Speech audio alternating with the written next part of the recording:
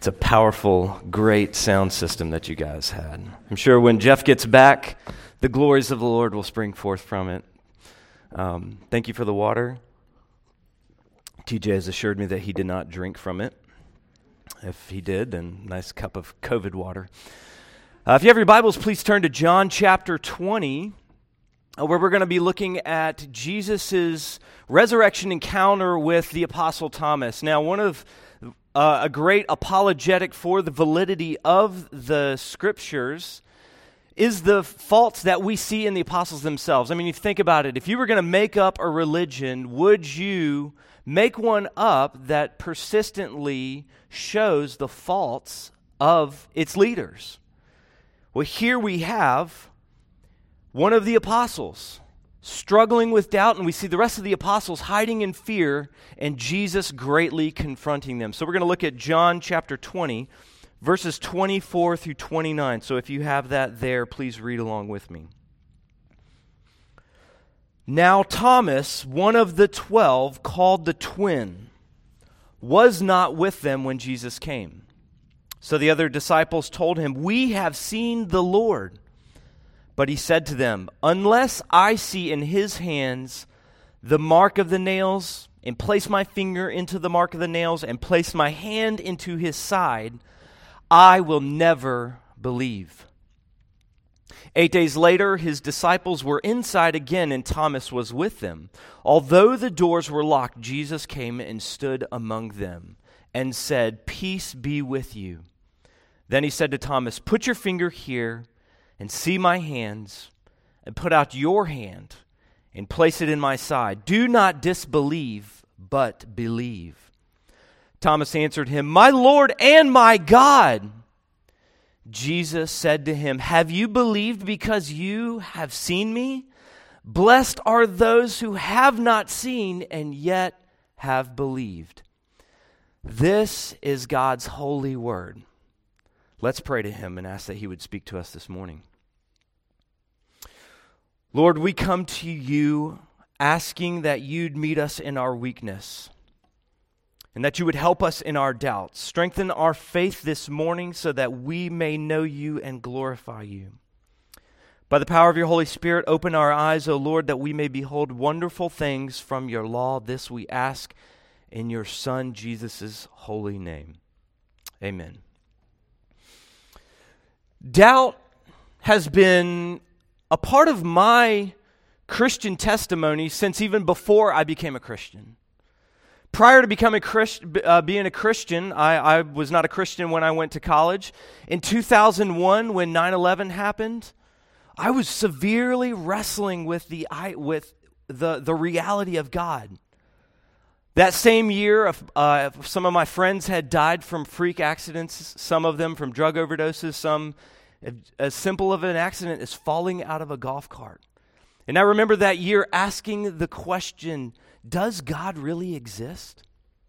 Flash forward a couple years later, probably my most zealous year as a Christian was my sophomore year of college. There, I wanted to share my faith with anyone I could find to share my faith with. And so I wanted to find the hardest people I could share my faith with, so I picked my atheist sociology professor. I scheduled a meeting with him and met him in his office to let him have it.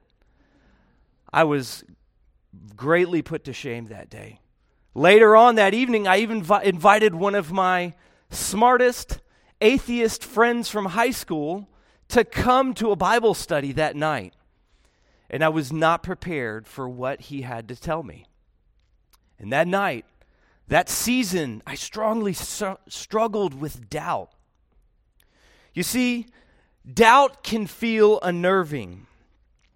And for many Christians, we look at doubt as something that we just absolutely shouldn't have. And for maybe some of us, we look at doubt and say, if I have any doubt in my life, it must mean that I don't have faith. If I struggle with doubt, then maybe my faith is not real faith. For us, we look at doubt and we look at it that way. So the question we ask this morning is, what do we do with doubt? What do we do with doubt? What do we do with our doubts when we have them? Today, Jesus tells us what to do with our doubts. He says, Bring them to me because I can handle your doubts. So we're going to look at our text under three headings. First, we're going to see the validity in doubt. Secondly, we're going to see the source of belief. And thirdly, we're going to see the simplicity of worship. My apologies. First, we're going to see the source of belief. Secondly, we'll see the validity in doubt. And thirdly, the simplicity in worship. So let's look at our first heading. The first place, in Thomas, we see the source of our belief. Now, often it's the case that when we struggle with doubt, it usually happens because we've been on the defense. We've been offended in some way. Somebody has come to us and said something offensive to us. Maybe we've heard of offensive things going on in the culture, ways that we are offended. And typically our first response for this is that we would gather the most amount of data, put together the best argument. However, when we begin here in dealing with our doubts, this can absolutely seem overwhelming in many places. To be honest, over the years, I have felt that when dealing with apologetics, I've often felt that I've got to be an expert in areas that I'm just quite frankly not an expert in. The more and more I read science, the more I'm convinced that I am not a scientist. There's certain levels of it I just don't understand, and I've got to be honest with myself. I'm not a scientist. But the great news is that according to Scripture, there's a better starting point. Look with me in verse 25. We see this in Thomas. After receiving the preached word, Thomas responds, unless such and such happens, then I will never believe. And the primary thing we need to see here, almost as a case study we see in Thomas, the way the world responds. Before Thomas allowed himself the ability to believe the testimony, a prior decision was made. Unless this, then, and the original language has it in the most emphatic terms, I will never believe. Before Thomas allowed himself the ability to believe the testimony, a prior commitment was made, and he set the grounds for what he decided would be acceptable to him. This provides a picture for us about how all people believe. You see, we tend to think that people believe by simply gathering information together. And then once we've gathered all the facts and everything that we can know about the world, then we put together this picture. And if that's the way that we look at belief, then it's likely for us to conclude that whoever has the most facts must be the right person. But the problem is that people do not work this way, essentially.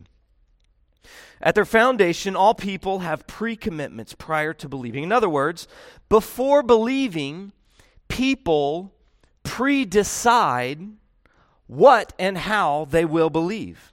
In addition to this, belief is not primarily an activity of the head, but an activity of the heart, of a person's wants and desires. Dr. Michael Kruger, in his book, Surviving Religion 101, says this. He says that a person's worldview is not so much determined by the facts as it is controlling of what a person accepts as fact in the first place. So we can think of our beliefs, these worldviews, almost like a set of glasses that we put on. And when we put these glasses on, through those glasses, we see the entire world.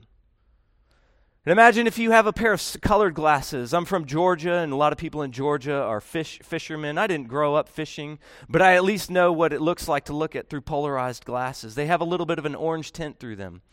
But if you're not careful and you wear the orange glasses all day long, you can sometimes forget that as you're looking at a blue sky, you're not actually seeing the blue sky because you're seeing a sky colored through orange glasses. No one is neutral. The data they choose to present and the data that people choose to accept, we all look through these colored glasses. But here's the shocking thing. Biblically speaking, it's not data and facts that affect this worldview as much as we like to believe. Rather, our wants and desires are the most powerful things that affect these worldviews. To put this another way, people believe based on what they want and feel more than on what they think and know. Let me repeat that. People believe based on what they want and feel more than what they think and know. Now, psychologists have actually confirmed this. They call this an affect heuristic. And I'm actually a college pastor. And so in my interactions with college students, I can affirm that more people either turn away from the faith or have wrestlings with the faith in college, not based off of factual data or arguments, but more often based on desires and wants. And that's what makes sin so dangerous. Our sin, our wants, these are more powerful in our lives than the things that are presented to our mind. This is also why arguments that appeal to emotions and desires typically have more power. Now again, don't hear me that I'm not pitting not belief in wants and desires against knowledge. God has made us holistic beings. And in Thomas, we're not seeing him struggling with his wants and desires, but we are seeing these foundational pre-commitments being made. Our wills are so powerful, and it's why the Scripture tells us that we are in need of conversion. We literally need God to take over our wills. And it's why Jesus in verse 27 can begin with his command, do not disbelieve, but believe. St. Anselm said this, I do not seek to understand in order to believe, but rather I believe in order to understand. Now you guys have been going through the book of Proverbs, and I think that this is succinctly summed up in the foundation of Proverbs, there where we see that it's the fear of the Lord that's the beginning of wisdom. The Proverbs don't tell us to gain wisdom, gain knowledge, and then after you've gained that, you can therefore justify in your conscience the fear of the Lord, but rather begin with the fear of the Lord. Begin fearing him, and that's where to start with wisdom. It's why the New Testament, we can be told to take every thought captive to Christ. Ultimately, you are not going to convert your neighbor by having all the answers to their questions. So when you struggle with doubt, realize that all people live by faith. And this brings us to our second point. In Thomas, not only do we see the source of our belief, but we also see the validity in doubt. You know, it's comforting. It's an interesting phenomenon that it's comforting just going to the doctor. I mean, think about it. You have an illness that you want cured, yet just going to the doctor and having the doctor lay eyes on you and say to you, I see what's going on. I understand why this response in your body makes sense to me. Even if you're not cured, there's comfort in knowing that.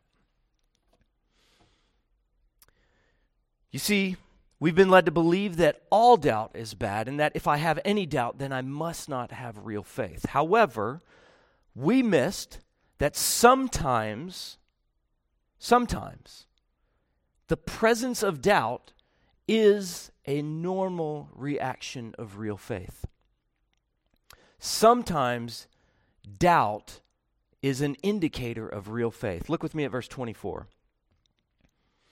Now Thomas, one of the 12, called the twin, was not with them when Jesus came. So the other disciples told him, "We have seen the Lord." But he said to them, "Unless I see in his hands the mark of the nails and place my finger into the mark of the nails and place my hand into his side, I will never believe." Thomas's famous interaction has earned him the title or gave him the title throughout history, Doubting Thomas. I mean, think about it. We even use this term pejoratively towards other people. If you're struggling with doubt, we say, don't be such a doubting Thomas. But I agree with D.A. Carson that it's not fair to really label him a skeptic, which A skeptic would be somebody who starts with critical belief. And the primary reason I would say that is because I don't believe this is the way the Gospel of John portrays him. The Apostle John himself doesn't portray him this way. Back in John chapter 11, when Jesus learns of Lazarus' sickness and eventual death, Jesus says, let's go to visit Lazarus. But we forget it was the rest of the apostles, the other apostles that said, no, let's not go because it's the religious leaders are there waiting to stone you. Now think about it. I mean, if we can put two and two together, what are the apostles really scared of? It's more likely that the apostles themselves are also scared of being stoned. Yet it was Thomas who stood up. Thomas among the 12 in verse 16 and said, let us also go that we may die with him. But secondly, notice also the situation that's going on right now. Their leader was just publicly humiliated and murdered. And now the text tells us that they're in the room with the doors locked. Now, the first thing we fixate on is the fact that Jesus in his resurrected state can walk through walls, which is still pretty cool. However, the other thing that we should be sensing in the text, it should be leaping out at us, is that the apostles are hiding. The apostles are scared. You see, at this moment, this very moment, claiming Christ for the apostles, claiming him publicly, is lethal. To put this another way, Thomas knows this resurrection has to be objectively true. This resurrection has to be objectively true, or else it's worthless and it's absolutely dangerous and lethal. Thomas knows his life is on the line. You see, sometimes the presence of doubt is an indicator of real trust and really understanding what is at stake. Because you don't have to trust until you have to trust. Think about that statement. You don't have to trust until you have to trust. It's not until you actually have to trust that you're then in a situation where you actually have to trust.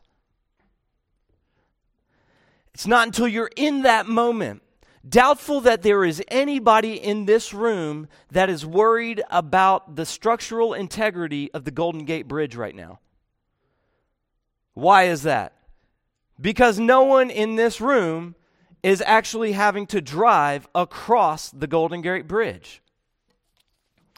You know, probably the second most frightening experience for me in my life was actually rock climbing on the side of a mountain. Now, at this moment, you might be asking yourself, wow, I wonder what the first most frightening experience was for him. And I'll let you guys wonder that all afternoon long.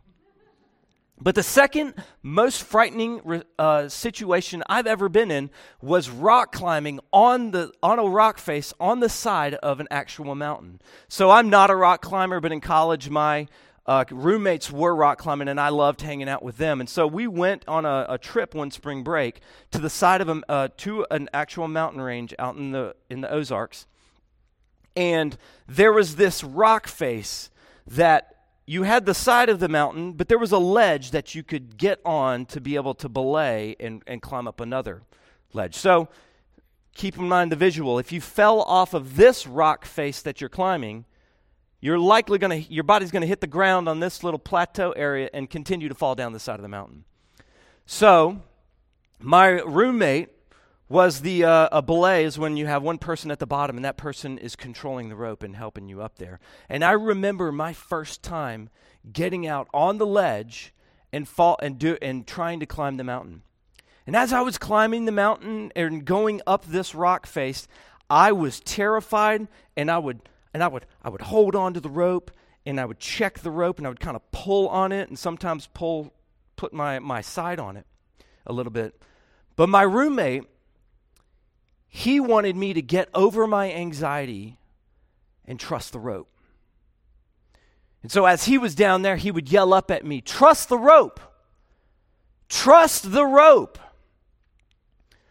I also remember at that time one of my other roommates who had never been rock climbing, and his turn was next. He just hadn't been up there yet. Down on the ground next to him, yelling up with him, "Trust the rope. Trust the rope." Does the absence of anxiety in him mean that he has more faith in the rope? Or does the presence of anxiety in me on the cliff mean that I'm struggling with my trust in the rope? And by trust in the rope, my roommate wanted me to literally kick myself off the wall and let the rope take me so I could feel the rope hold me. Put yourself in that situation. If you're on the side of the cliff and you're checking with that rope and you're testing it and you're pulling on it and you're struggling with the doubt, but you're willing to put your faith in the rope, does that mean you have less faith in the person on the ground who has yet to put their life on the line? Who has the real faith? You see, Thomas knows I've given him everything. He said he'd rise from the dead, and now you're telling me he's out there walking around in a literal body. He's risen from the dead, and you're telling me I'm called to die for him? Literally everything in my life is on the line. I want to see the scars. Let me ask you a question. What would you do if you got to the end of your life and you found out it was all a lie? What would you do if you got to the end of your life and found out that somebody produced the body of Jesus, that Jesus didn't really rise from the dead, that it was all a lie and a sham? Think about that for a moment. How would you respond? Would you respond by saying, well, I had a good life. Being a Christian, it gave me a good source of social interactions. I got a good community. Whenever I moved or had a house project, I had a lot of people show up to help. We were able to do some good things, and I was able even to give my kids a good ethical system, good morality, and get them enrolled into a Christian school. And I lived a good life. Even though it didn't turn out, that Jesus was who he said he was, I still got some other things out of it. Keep in mind, those are not bad things. I'm not saying that they're bad things. But is that how you would respond?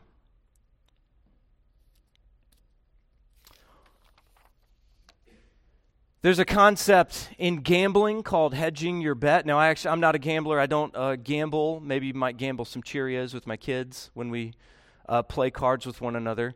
But there's a concept in gambling called hedging your bet. Now, when you hedge your bet, imagine you're going to a horse race, and you want to put majority of your money on this horse that you think you're winning. But if you're not solely confident that that horse is going to be the winner, you might hedge your bet by placing a little bit of money as a backup security in case that horse loses. Maybe you have a chance of not losing everything. Not all, but I would suggest that many don't have any doubts because they aren't scared enough regarding what's on the line. Maybe we have security tucked away somewhere else. Does it matter to you if it doesn't work out? Are you hedging your bet? If you got to the end of your life and found out it was a lie, would you say, I lived a good life and it worked out well? Or would you respond the way the Apostle Paul does? Think about how Paul responded. Think about the life he lived. He was beaten for Christ. All the apostles gave their lives for Christ. And Paul himself said, if only for this life we have hope in Christ, we are to be pitied more than all men. Would you get to the end of your life and say, I wasted it all on Jesus? Or do you have all your security spread out in other areas. You see, I think Thomas gets it. Some of us could stand to have a little doubt, a little bit of rope checking, because some of us could stand to get off the ground, to get off the cliff and put all our faith and security in the rope that is Christ. Now let me clarify to you, what I am not doing is glorifying skepticism. See, skepticism is the prideful beginning point that begins with doubt. Beginning saying with doubt and negative skepticism. There's a difference between that and the believer who humbly wrestles with doubt. Skepticism is the person on the ground who begins by saying that the rope will never hold me. Not all doubt is bad. Sometimes doubt is an indicator of faith because you don't have to trust until you actually have to trust. Which brings us to our final point. In our text, we also see simplicity in worship. You see, in our text, we could say this morning that Jesus is speaking to two people. In some sense, he's speaking to the people like Thomas who are wrestling with doubt, who are wrestling with doubts and wrestling with insecurities about the validity of the Scriptures, the reality of God, the reality of Jesus and the resurrection. But here, Jesus is also speaking to some people with simple faith. And here we see that simple faith is legitimate faith. Hear it from Jesus, contrary to what the world would lead you to believe, simple faith is legitimate faith. Look with me in verse 29. Jesus said to him, "Have you believed because you have seen me? Blessed are those who have not seen, and yet they believe." And yet they believe. And yet their life follows as one who has put their faith in the rope of Christ, trusting its presence. Let me ask you a question. Is it really reasonable to expect your 95-year-old grandmother to think like an Ivy League scholar? Now, let me clarify. Maybe you actually do have a 95-year-old Ivy League scholar professor grandmother. I did not. Bless you and bless her if you do. But is it reasonable to expect that all, and including children, respond and think like academics? Nothing against academics. Some people don't like Christianity because of its simplicity. I mean, think about how clever and academic the gospel doesn't sound to the modern mind. We were created by an infinite God. You and I, we fell from him in Adam. The whole human race inherited our sinful nature from him. We continue to sin against him in thought, word, and deed on a daily basis. And we, apart from his grace and sovereign choosing, would be separate from him, destined to eternal wrath for all eternity, were it not that he sent his Son, the second person of his nature, of the triune nature, which is mind-blowing in and of itself, God in human form to come and live the perfect life that we could not live, to die the death that we should have died. He rose from the dead on the third day, and he is now ascended into heaven, and all who put their faith and trust in him have been told that we will get his account. We will be saved from our sins for all eternity. The world doesn't like that message because of how simple it sounds. But think about this for a second. Let me ask you, how reasonable and how logical does this sound, that there would be a supreme God above all? Doesn't it make more sense that if he were to create a universe and if he were to guide human history such that it led to a supreme message that he expected all people to understand and get, would it make more sense that he made that message in such a way that both the brightest and the simplest of minds could understand it? Or would it make more sense that he made the message in such a way that only the intellectual elite could grasp it. I'd argue the former. Simple faith is legitimate faith. Let me clarify, I'm not pitting one person against another, not pitting one person who desires to know and another person who just has simple faith, and I'm not saying that bare faith is against data and facts, but rather, if you're here this morning and you have simple faith, your faith is true, legitimate faith. And here, for both people struggling with doubt and for those with simple faith, we find this morning that the only reasonable response is worship. Look with me. Verse 28, Thomas's response. Here Thomas responds saying, "My Lord and my God." Keep in mind the text doesn't actually even tell whether or not Thomas placed his hands on Jesus' resurrected body. But Jesus calls the risen Lord, "My God." Think about the paradoxical nature of this passage. Beginning with doubt, Thomas ends by claiming, "Jesus, you are my God." If anybody ever says Jesus never claimed to be God, it's not evidence in the scripture, here is one of your proof texts. Jesus not only receives Thomas's exclamation of calling him God, but Jesus even receives the worship. And as we close, let's think about what the historical testimony tells us about what happened to Thomas. Historical testimony tells us that Thomas died for this Jesus that he placed his hands on. Hippolytus wrote that Thomas preached to the Parthians, the Medes, the Persians, Hyrcanians, the Bactrians, and the Margians, and was thrust through in the four members of his body with pine spears at Calamine in the city of India, and was buried there. If this is correct, as one pastor has pointed out, this means that Thomas led souls to saving faith in Jesus Christ in an area stretching from today's northeastern Iran, covering Turkmenistan, Afghanistan, Pakistan, and India, an area approximately the size of the easternmost 25 states in the U.S. And he gladly gave himself, suffered persecution and torture based on the testimony that I saw the risen Lord alive, appearing inside the closed doors and coming and answering my request, which he wasn't even in the room 8 days later to hear.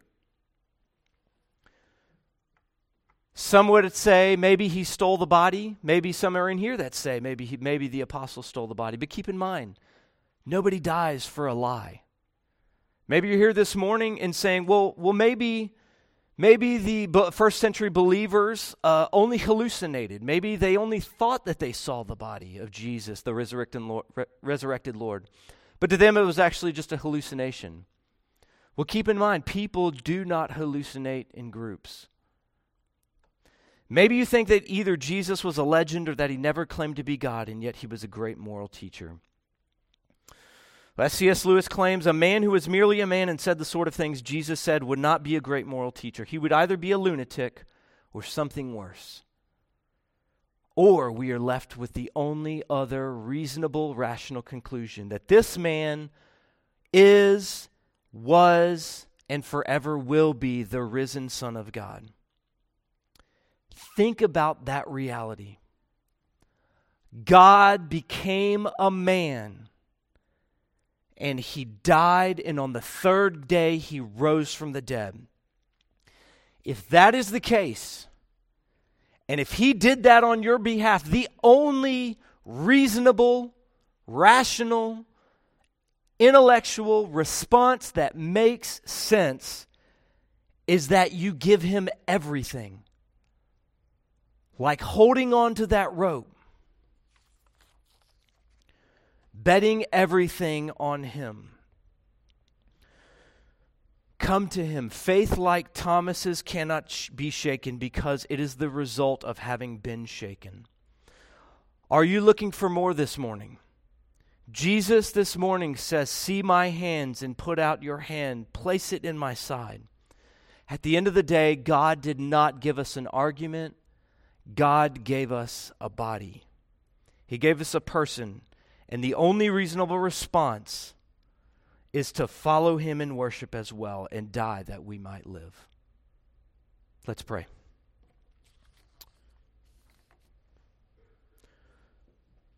Lord Jesus, we praise you. We give you glory. It is objectively true and worth it and trustworthy that you rose from the dead, but Lord, help us in our weakness. Lord, I thank you that you gave us this testimony of Thomas written in your holy word in order to affirm us in our struggles, to say, I am a great and faithful high priest who is able to sympathize, and I have been tempted in all ways as you are, and yet without sin, and I see you. And I allowed Thomas to have this encounter with me to say that I see you and I can handle your struggles. Lord, any this morning who are struggling with doubt, Lord, help them to come to you this afternoon in the power of your Spirit. And Lord, if anyone this afternoon is here, Lord, and they believe because they have heard the testimony and they place their faith in the rope, and they trust you without seeing, Lord, bless them this afternoon and bless them this week in the power of your Spirit. Lord, strengthen us to follow you with joy and trust this week to your glory. In your name we pray. Amen.